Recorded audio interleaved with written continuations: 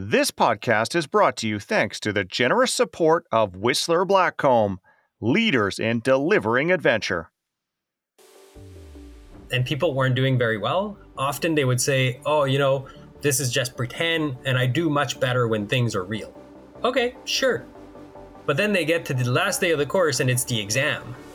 And they don't do very well in the exam, and they go, well, I don't do very well in the exams because it's too stressful. I said, well, you got to pick one. You can't just not do well because it's not stressful enough, or do well because it's too stressful. Welcome to Delivering Adventure. This is the podcast that explores what it really takes to share adventure like a pro, with your friends, your family, and as a profession. My name is Chris Capio, and I'm coming to you from Whistler, British Columbia. And I'm Jordy Shepard, recording from Canmore, Alberta. After a lifetime of working extensively in different parts of the adventure guiding industry, Chris and I have teamed up to launch this podcast. In each episode, you will hear top adventure guides, managers, marketers, and athletes share their best stories, advice, and trade secrets.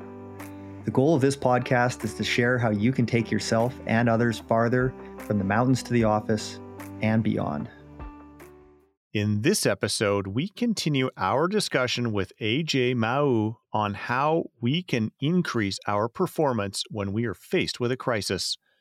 We've spent a lot of time on this podcast discussing strategies and processes that we can follow that help us to avoid putting ourselves or others in a crisis.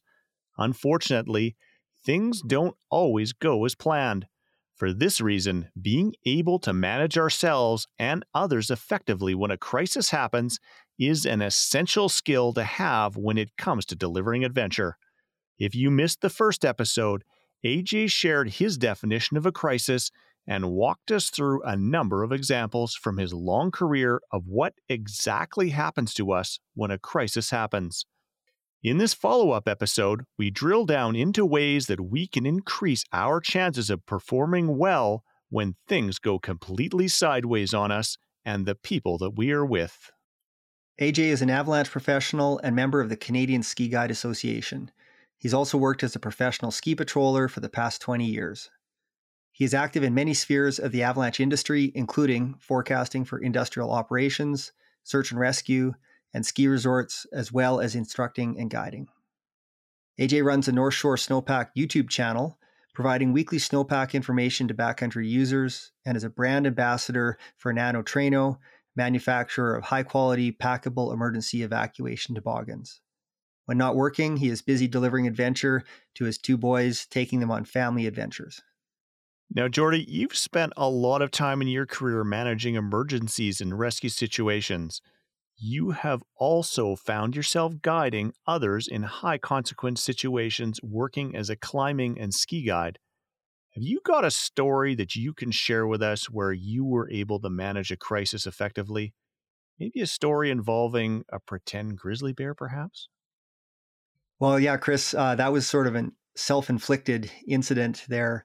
I was working a number of years ago for Parks Canada as a human-wildlife conflict specialist in the Lake Louise area, and we were doing some training down at a gun range, in case we had to deal with wildlife that was not happy with us and didn't like us managing them the way that we were wanting to manage them. And so we had concocted this sled that that had a bear target on it that went behind me tied onto a pickup truck. And so the idea was somebody drove away from me and I'm facing away from the pickup truck that's leaving, and the sled starts coming towards you and towards me, and you take some shots and then and put the charging grizzly bear down. And so I got to do the inaugural run on it. And what we determined was that the person driving the truck was driving way too fast, and the ground was quite uneven. And this grizzly bear sled started rocking and tumbling and cartwheeling, and it was like a football rolling through a football field. Like, you just didn't know which direction it was going to go. So I basically got some shots off, and then I got out of the way. dove into the dirt and this thing careened past me. And that's how we learn. We adapted and started using some different techniques to train for charging grizzly bears because that one was not work safe compliant. That is a great story, Jordy. Now, in the version of this story that I heard, you did very well to avoid shooting any of your colleagues as you were rolling out of the way while cradling a loaded shotgun. Seems to me that counts as managing well in the face of what could have been classified as a crisis in the making. So let's bring in AJ to hear how we can improve our performance in a crisis so that we can react as well as you did there, Jordy. Welcome back to the show, AJ. I wanted to pick up where we left off in the last episode. What kind of stress does a crisis put on us mentally, and how does it affect our ability to perform? Yeah, I think we touched on it a little bit when we're talking about that surge of adrenaline in our system. Adrenaline is really designed to force you to do very, very simple thing. For the most part, run away, right? We're not very well designed, or we're not on our baseline anyways, to get into a very stressful situation and to start to analyze it, because that's not a very natural thing. Like what we're doing outside when we're playing in the mountains and the rivers and whatnot is not necessarily a very natural thing.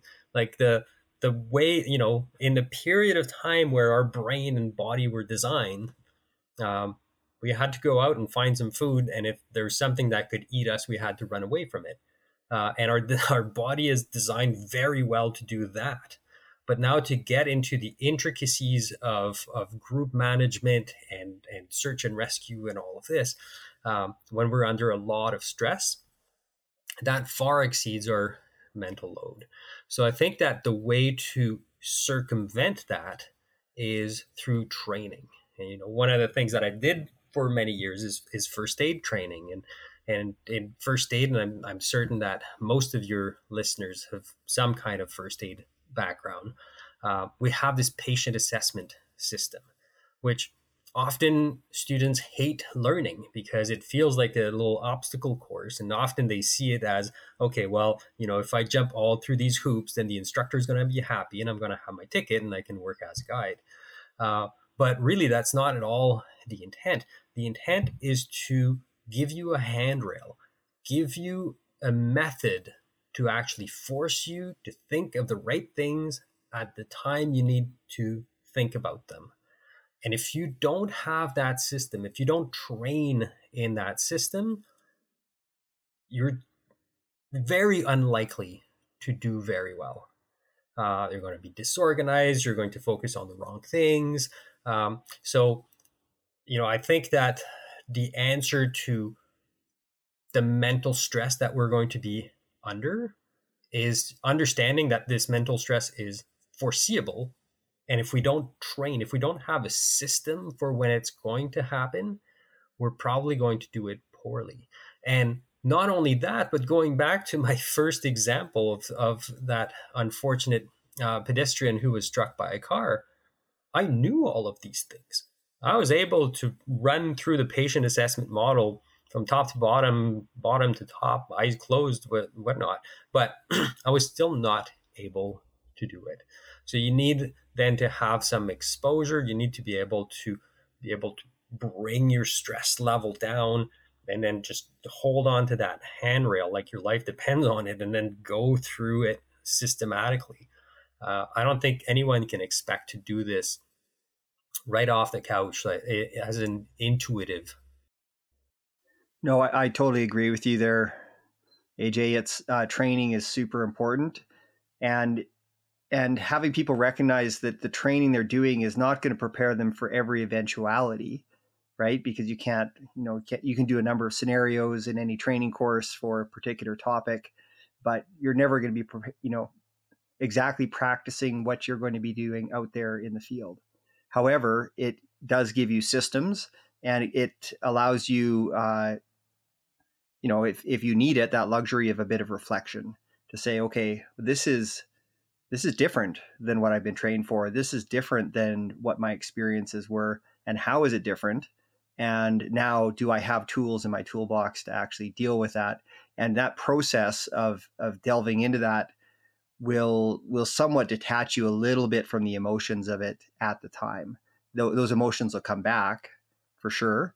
But what we're trying to do as professionals, and to help other people, and to help ourselves in a situation, is become a little bit detached emotionally. But of course, then there's that whole piece about bringing that back to the forefront, very close to after the incident. And I think you're absolutely right. And it goes back to what I was saying a little bit earlier, like who owns the crisis here? And when I'm moving into this, what is my element at risk? And that can actually be quite helpful to try to, you really have to avoid having that balance, like that adrenaline level bringing you to that tipping point. And so, having those systems and training in those systems, what happens here is that you were, to go back to our original definition, you were in a critical period, right? We're managing our risk. There was the potential here, and something went sideways. Somebody got hurt, or something of that nature. Now, you could be in a crisis at that point, but if you train well, and if this was something that was somewhat foreseeable and that you're prepared for it, you're not in a crisis. You're just in a different critical period where, okay, we're not talking about skiing right now. We're thinking about avalanche rescue or first aid or whatnot, but you're still in control. You know that you can actually manage this. You have the skills to do it. And unless something goes sideways again during that period, then you get into another crisis. But ultimately, what we want is to try to avoid ever being in that situation where we're completely unprepared and only reactive. Do you have an example of a situation where someone was able to work through a crisis effectively? I've thought of that quite a bit, and I have some interesting examples. We talked about this woman during the canoe trip who was most definitely did not handle it effectively. She did not pull through. And then we also have to realize that a crisis, in some cases, if we want to step a little bit outside of the typical backcountry injury, a crisis can be much broader. And there are some crises that you're just not going to get out of, and it's just going to drag you down over a certain period of time.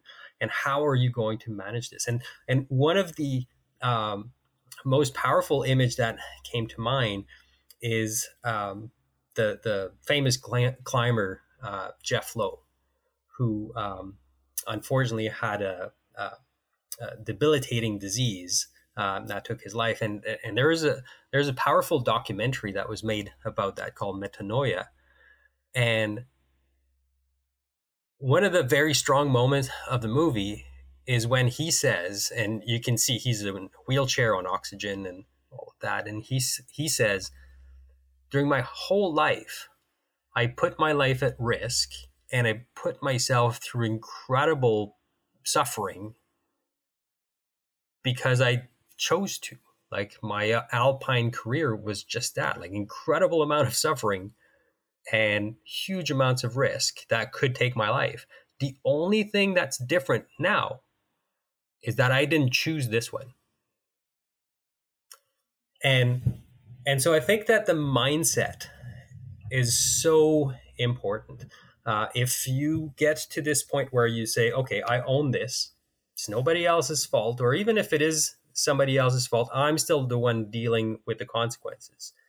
And now I'm going to pull through this. Even if you're not going to pull through it, even if it means that, that disease is terminal.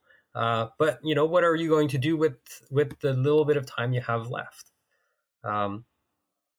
Another aspect, which is not related to the outdoor world, is my personal experience, or my mother's personal experience, where she had two kids and she was pregnant with me, and then my father went scuba diving and died.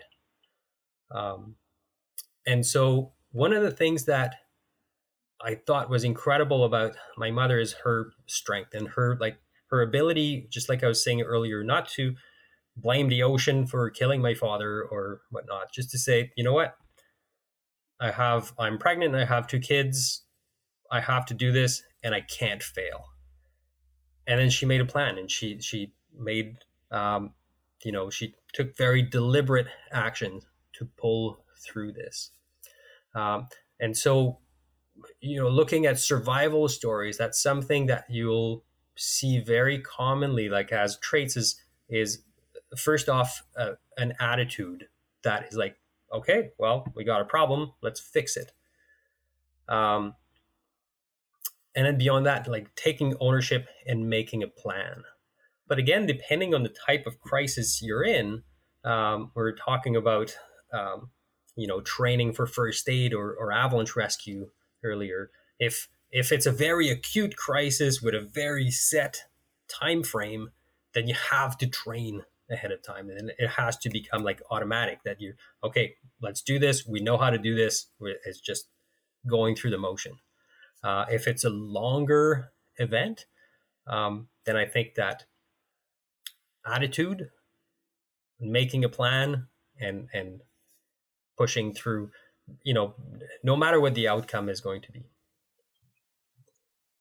So you're talking about some people being really good at handling stressful situations and through training and planning, preparedness, or just the type of personality they are. But do you feel that we, like, even if you're very good at it, do we all have a breaking point?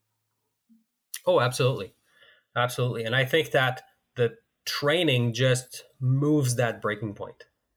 So,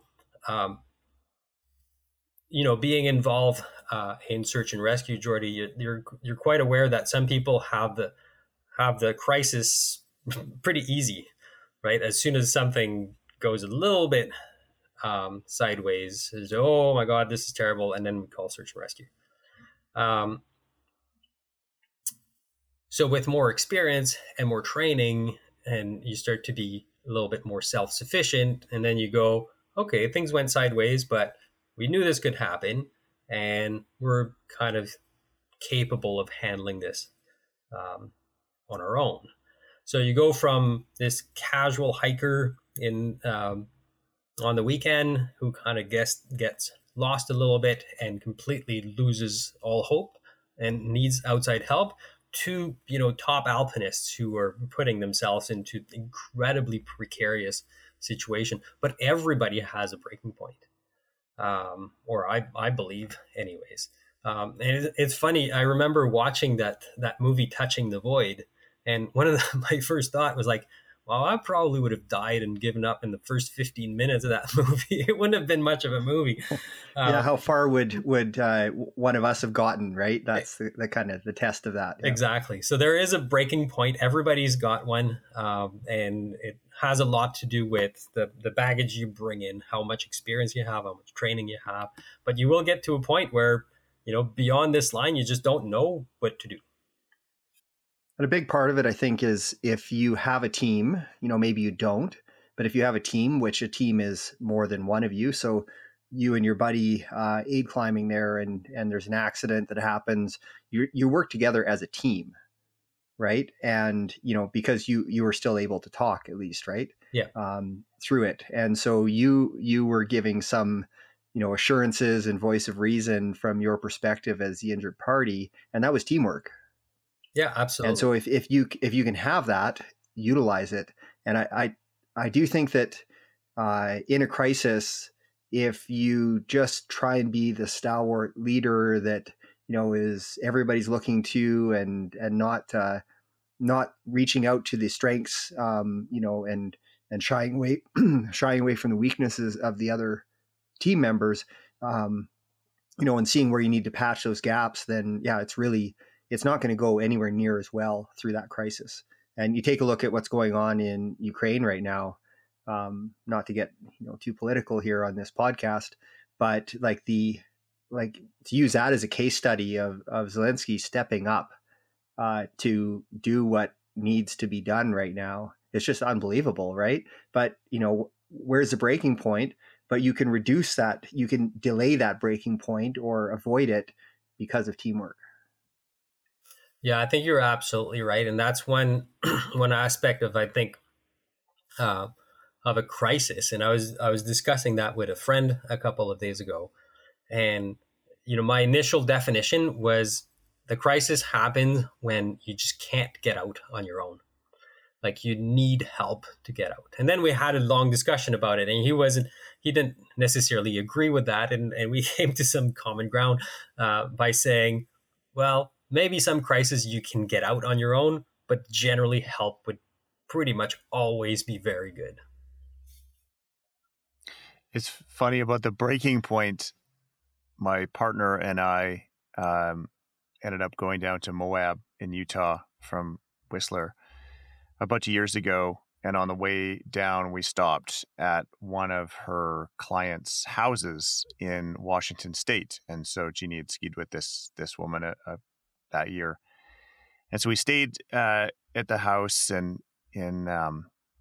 eastern Washington, and it's very dry, desolate, great wine country, and sort of painting a picture there of this house with a bunch of land around it, and it's kind of rural. And so this lady has her family come over, and we met her son-in-law, and he had been a rescue diver for the Coast Guard, U.S. Coast Guard. And so he's telling us this story of how he had flown out in a helicopter into the Gulf of Mexico in the middle of the night to go rescue some people on a boat that was sinking. So he jumps in the water, they hoist everybody up, but now the helicopter's full, so there's no room for him. So the helicopter flies back to land, leaves him there floating in the ocean by himself, and they're going to come and get him in a couple hours.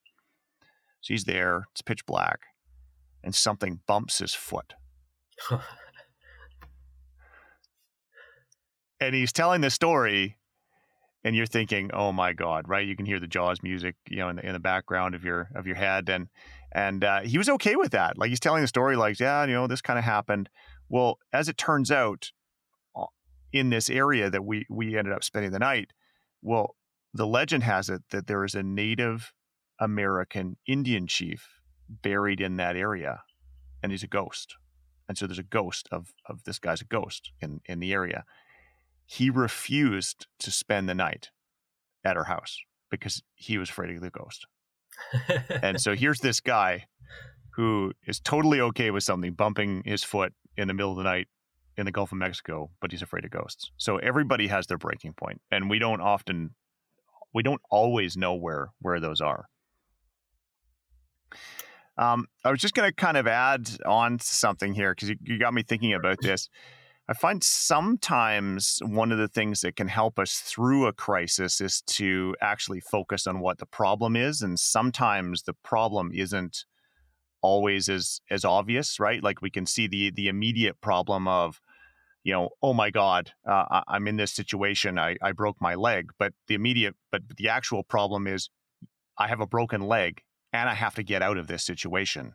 And so sometimes I find that focusing on what the actual problem is and can help us by giving us something to focus on. It's like when COVID happened, I noticed that a lot of people, their immediate response was, once the world started to shut down, was to go to the grocery store and get a whole bunch of groceries, because that was actually the one thing that they could do to alleviate the stress and kind of push them forward and show that they're getting some progress on this.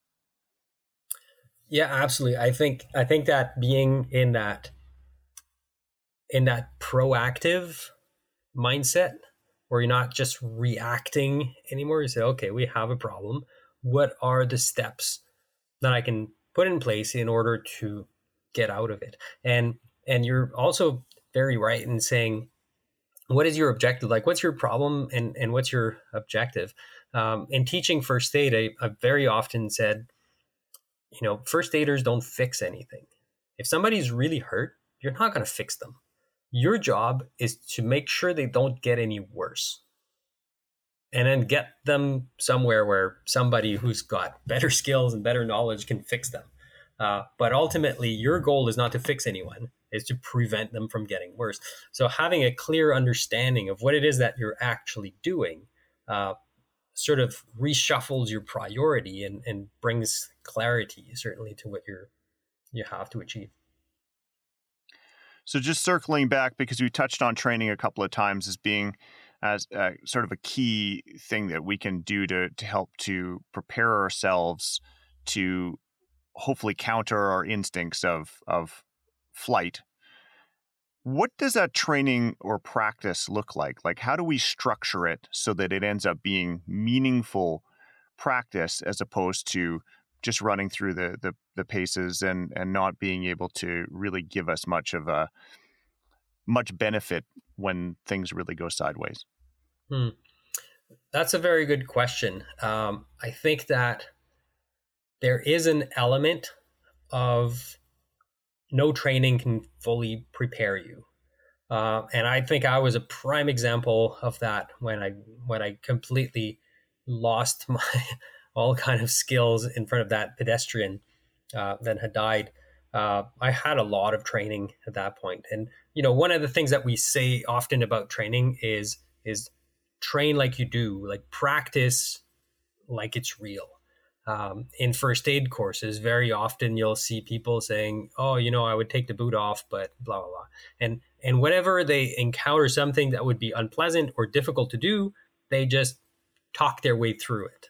And then you miss a really big opportunity of actually experiencing how difficult things really are, right? I think that training is, to me, a good wilderness first aid training really brings to light just how difficult things are, because you could be delusional in your abilities, going, oh yeah, we can sort this out. But then when you actually try to do it for real, when you try to carry somebody in the backcountry for real, then you realize, oh, okay, that's a lot harder than I thought, right? So any training that would really outline that, try to make it real. I've done it and also advise backcountry skiers to say, okay, so here's a good exercise. Go out for a day of ski touring with your day pack, what you normally have in your day pack, and give it like a good solid effort. Like one of those days where you get to the car and it's pizza and beer and then straight to bed. And then finish your day, maybe close to the parking lot or close to a hut. And that's a key point here. And then if you really want to make it interesting, pretend that somebody in your group has a broken leg, sort through your gear to splint that leg. And with whatever gear left you have, spend a night out and see how it goes. That's why you want to make sure that if it goes sideways, you can actually get inside where it's warm. But really put it to the test. And I think that by doing these things, one thing that we start to appreciate is our vulnerability. And understanding vulnerability is absolutely critical in managing risk. So I'm straying a little bit here from your original question. Maybe we can bring back the vulnerability a little bit later. But training should be realistic, and it should outline what is actually difficult. And if in training you tend to just talk through the parts that would be difficult, you're missing the whole point. And there should be some element of stress in your training if you're training for emergency response and these types of things to happen in the field, because if you don't train with at least some stress, then you're not actually prepared for the real stress, which can often be, somebody's screaming at you, or they're not screaming at you because they're no longer talking or breathing or whatever, right? That's stressful. Yeah. And absolutely. so, I've had a lot of students say, well, it seems like this is kind of overdone, or, it's a little bit too stressful, or it's like you we're nowhere near the level of stress for when you actually are going to be responding to these types of events. Yeah, it's funny because I had in first aid courses, the two most common things I had was when we were practicing in a classroom setting, and people weren't doing very well. Often they would say, "Oh, this is just pretend, and I do much better when things are real." Okay, sure. But then they get to the last day of the course and it's the exam. And they don't do very well in the exam. And they go, "Well, I don't do very well in the exams because it's too stressful." I said, "Well, you got to pick one. You can't just not do well because it's not stressful enough or do well because it's too stressful." But, the number of times I said exactly the same thing you said, Jordy, going, yeah, if you think that exam is stressful, it's nothing compared to what the real world can throw at you. But training also shouldn't be this kind of made up sort of obstacles or things to do that isn't really all that relevant to the actual in-field stuff either, right? I find we can kind of get very, very theoretical or very far away from reality too, right? Like you can't open your notebook, Yeah. on a scenario in a training, and it's like, well, why can't I open my notebook? You're telling me to have some cheat sheets and lists and that sort of thing to reflect on and numbers to call and, what if their heart rate is this or their heart rate is that, or, like instead of keeping it all up here, why don't you actually utilize that during the training? So having tools available to people that are training that are realistic as well. Absolutely. So the other thing I find, just kind of building on what you're saying, is sports. So training people for sports, whether it's canoeing or biking or skiing, if people can't do it well when it's easy, they're absolutely not going to do it well when they're stressed and it gets hard. But I find that when you're coaching people in those situations, once they do it when it's easy, they can kind of do it half of what you want them to do, and they're like, okay, well, it's fine. And trying to convince them that you actually need to do this 100% of what I want you to do now, because when it gets really difficult, you're probably going to go to 30 to 50%. But that 30% or that 50% is going to be the difference of whether you're going to crash and burn or whether you're going to do this okay or hopefully well. But yeah, getting people to that level and to get them to do the repetition so that it becomes second nature, so that hopefully when they're pressed and they're stressed, they can override their instinct, which in mountain sports and all sports really, our instincts are often counter to what we need to do well. Yeah, you're absolutely right. I think that performance anxiety is certainly a real thing, and there is a surprising number of people who believe that they will do better under stress, and I think that's just delusion. The other lack of reality I find in training is that you get often put into positions that you would not actually be in, and you don't get enough modeling from the more experienced people on the training course of what it should actually look like. So it's like, okay, we're doing a scenario here and you're in charge. You say to Billy or Susie, and Billy and Susie have never been in charge. They're actually just learning these skills. And it would be much better for the instructor or someone else who's quite experienced on the course to actually say, we're going to run through a sort of textbook way to do this, with my experience that I have, and that's where case studies are great too, right? Is mm-hmm. learning from, and hopefully some case studies, not just show things going poorly, but also things going very well. And then once you've maybe done a couple cycles of that, then move into okay, now it's your turn to step up to that higher level of responsibility and start making some more decisions and show more leadership. I think that's absolutely right. And one example that came to mind as you were speaking is the power of a demonstration. So typically in the first aid course, I would have my my oxygen kit and talking about how to administer oxygen. And because I want the students to see the whole thing, I would pull the cylinder out of the bag. And as I'm doing that, I'm saying, so the cylinder just stays in the bag because it protects it and it gets cold and all blah, blah, blah. But I want you to see the cylinder. So here it goes. Here's the cylinder. And every single time, despite what I said, the students go out and they start to practice administering oxygen, and all the cylinders come out of the bags because that's what they saw. That's what the demo was. And I said, no, I said it stays in the bag, but it doesn't matter what you say. If the cylinder came out of the bag, that's how it has to be done. So yeah, certainly in training, like the power of a good demonstration or the power of a bad demonstration cannot be overstated.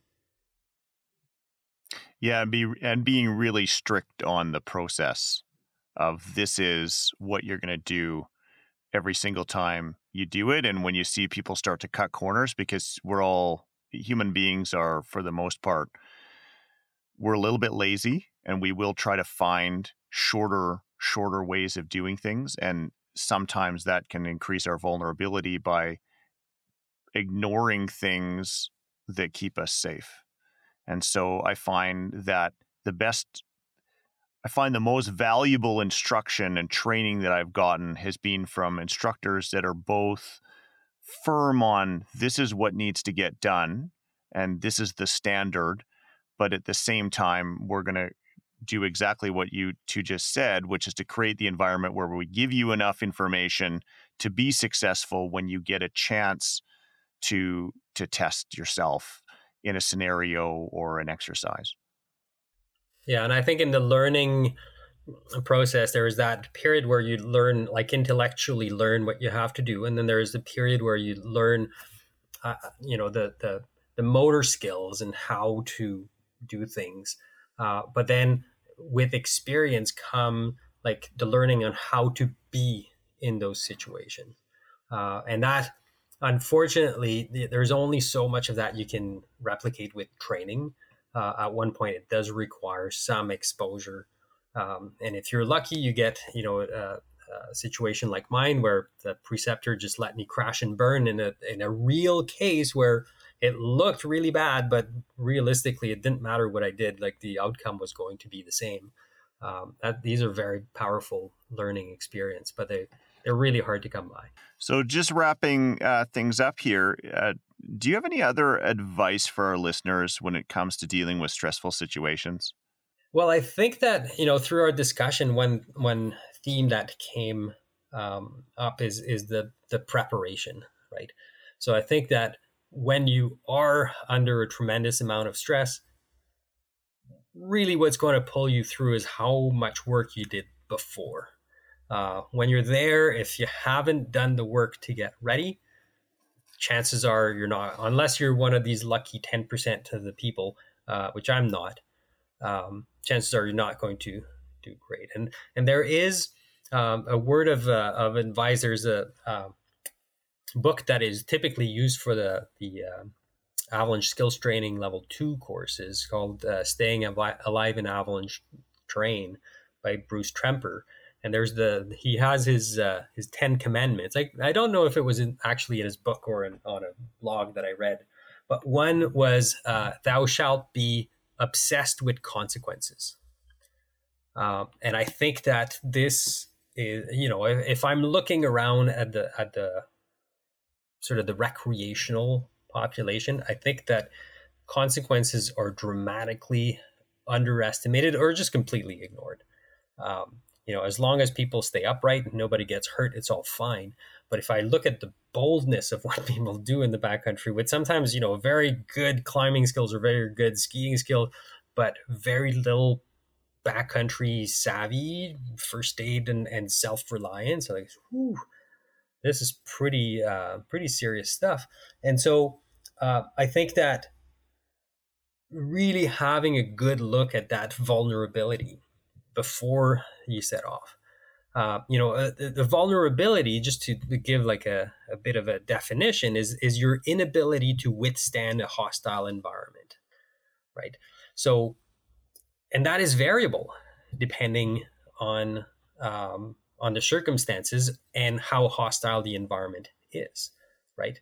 So if you're wearing shorts and a t-shirt in a blizzard, you're extremely vulnerable. You add a tent and a sleeping bag, and things have changed dramatically. The environment hasn't changed, but your vulnerability has changed dramatically. So spending a lot of time at looking at the foreseeable. If you're a backcountry skier, what are the foreseeable? Well, musculoskeletal injuries is way up there. Maybe hypothermia is up there. Whiteout navigation is in there. Avalanches, of course, is in there. So these are the foreseeable, right? And realize just how incredibly vulnerable you are if these things happen, how limited you are in your ability to respond to them, and how quickly you will need outside help. So, some people have sort of SAR on speed dial. If something goes sideways, we just call SAR. But the reality is when you start to involve other people in your emergency plan, better make sure that these other people are aware of it, because sometimes there's things that you may not think of, like, if an accident happens backcountry skiing and there's no visibility and helicopters don't fly. This one is pretty easy to think, but in your risk management, you go, okay, well, we're on our own today. SAR is not coming to us, or not in any short period of time. Let's reel it in a little bit. And even though I could ski this, today's probably not the day. Maybe the ski conditions are good and everything is lining up, but our backup, if something doesn't work, is just not there. And sometimes it's more subtle. Maybe just like right now, we're talking about that off the air here. Beautiful day right now on the coast. Helicopters could fly, no problem. But if something happens to you right now on the coast, you might realize that all the helicopters are flying in Alberta and Northeast BC to fight forest fires. So you call SAR and you expect to get a helicopter. It's just not going to come because it's not there. And I'm rambling a little bit. Your initial question was, what can you do to prepare yourself to act better? And I think it's all front loading. I think it's really, get the gear, get the training, train like professional guides. Like the amount of training that goes into that profession is staggering. It's never ending. And you never see that generally in the recreational population, for sure. Plan to be self-reliant as much as possible. Have contingencies for all the things that are foreseeable, so that when a crisis or when an incident happens, you don't go in crisis mode. You just go from one critical period to another where your task is different. Another one I would say is to have a high level of personal fitness for whatever you're doing. And then the other one is so that if something happens, you have the ability to deal with it, but maybe you don't have something happen because you have that physical capability. And that's something you can prepare for ahead of time. If you're going out and not feeling it, you're attempting a big route or a long day out there, paddling, skiing, biking, whatever. It's like, well, maybe today's not the day for me to go do that big thing, because I'm probably not prepared. And if something happens, I may not have the gas in the tank left over to haul my friend out or get myself out of that bad environment or bad thing that's happening. Yeah. And that, we're talking about vulnerability and windows of vulnerability. That end of the day where you're really tired, that's a huge window of vulnerability where temporarily anyways, your defenses are down. And we're talking about delivering adventure here. So in terms of delivering adventure, if you are in charge of delivering the adventure and you're the leader on the trip, you need to have that extra bit of ability any time in the day, but especially at the end of the day, because what you don't want is for people to look at you to say, what do we do now? And you say, I'm not competent or capable to deal with this. So from the pre-training side of things, the equipment preparedness side of things, and then also from having that physical capability to just go that extra bit if you have to spend the night out or 2 nights out, or you have to haul someone somewhere. Unfortunately, if you have to do CPR for a long period of time, for those listeners that have done CPR, it's a lot of effort, that. And for those that haven't, it's more effort than you think it's going to be to maintain that quality, effective CPR. Yeah, definitely. If you're responsible for a group and find yourself exhausted, like that should set off some big alarm bells. You have to, and that's part of your vulnerability and your group's vulnerability. You have your physical fitness. You're absolutely right. Is part of your defense against your vulnerability. It's the same thing as having proper clothing and shelter and all of that. If you lose your fitness, if you finish all your days of guiding exhausted, there's you ought to reassess what you're doing very seriously. And then once you've done more of this stuff and you gain some more experience, you can do on a guide exam. One of the longtime guide examiners in the Canadian mountain guide program in the ACMG, we got back after doing a rock climbing exam and on Mount Yamnuska in Alberta here near Canmore. And he said, "Okay, you guys, so what didn't you use? What did you not use today?" Right? Because we hauled that stuff, everything we had in our packs and on that we were wearing up and then back down. And so on the tailgate of the truck in the parking lot, he had us throw down what we didn't actually use.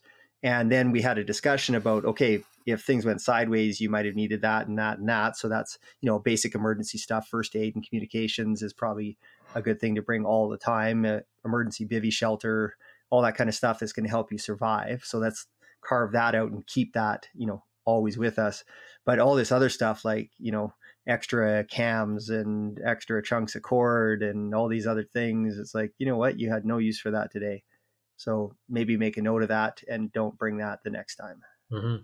Because that slows you down and causes you more effort, and you have to climb and defy gravity as you're out for your day, and make it easier on yourself by not carrying too much stuff. It's a fine line. Yeah, it's interesting. There was an article that created a little bit of a stir about the 10 essentials that are presented by Adventure Smart and the search and rescue teams and all of that.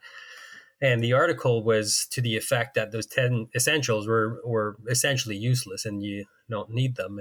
And but the methodology behind it is the guy interviewed a bunch of hikers as they were coming out of the trailhead, but they were interviewing only people whose hike went perfectly according to plan and no one got hurt. And no one said, well, no, yeah, that's the point. You still need the 10 essentials, but these people didn't need that today because, everything went well. It's on those days where things don't go well that you want to make sure you have that. Okay, we're going to finish off there, AJ. Thanks so much for joining us. If you want to see more of AJ, we encourage you to check out his YouTube channel, North Shore Snowpack. We've posted a link in the show notes. Well, Jordy, what were some of your key takeaways from this episode? Well, Chris, AJ had tons of good information for us and our listeners. And one thing that stood out was his thoughts on managing performance effectively in a crisis. The best strategy is to keep yourself out of the crisis zone. When we're gripped in a crisis, it becomes very hard to counter our instincts of fight or flight. Our ability to think straight also becomes quite compromised. This means the best strategy to manage a crisis is to avoid losing control to begin with. That said, despite our best intentions, we can still find ourselves in a crisis. So a good strategy for us is to be prepared for it should it happen. And we'll do that through training, professional development, and just trying to be as prepared as possible for whatever eventuality might come at us and cause there to be a crisis. So to prepare for this crisis, you really need to practice. Preparation can pull you through stressful situations. I've had that happen many times to me. The largest avalanche accident I ever went to was unfortunately the Strathcona-Tweedsmuir School accident at Rogers Pass, where seven school kids died there. And that was the biggest avalanche accident I'd been to, but it was also the first real accident that I ever responded to. And, you talk about a crisis situation. It was a very unfortunate and memorable day, but really our team, and I feel myself in terms of my performance, we did pretty well. We had some criticisms of what we did there, but we did a pretty good job of responding to that very large, stressful incident because we'd done a lot of training ahead of time. So when you practice, make sure it's meaningful. This means it has to have specific, attainable objectives that you hold yourself to trying to achieve. Make it realistic and go through all the steps with no shortcuts. Practicing should outline what is difficult, and it should have an element of stress. We really want to train the way we're going to fight.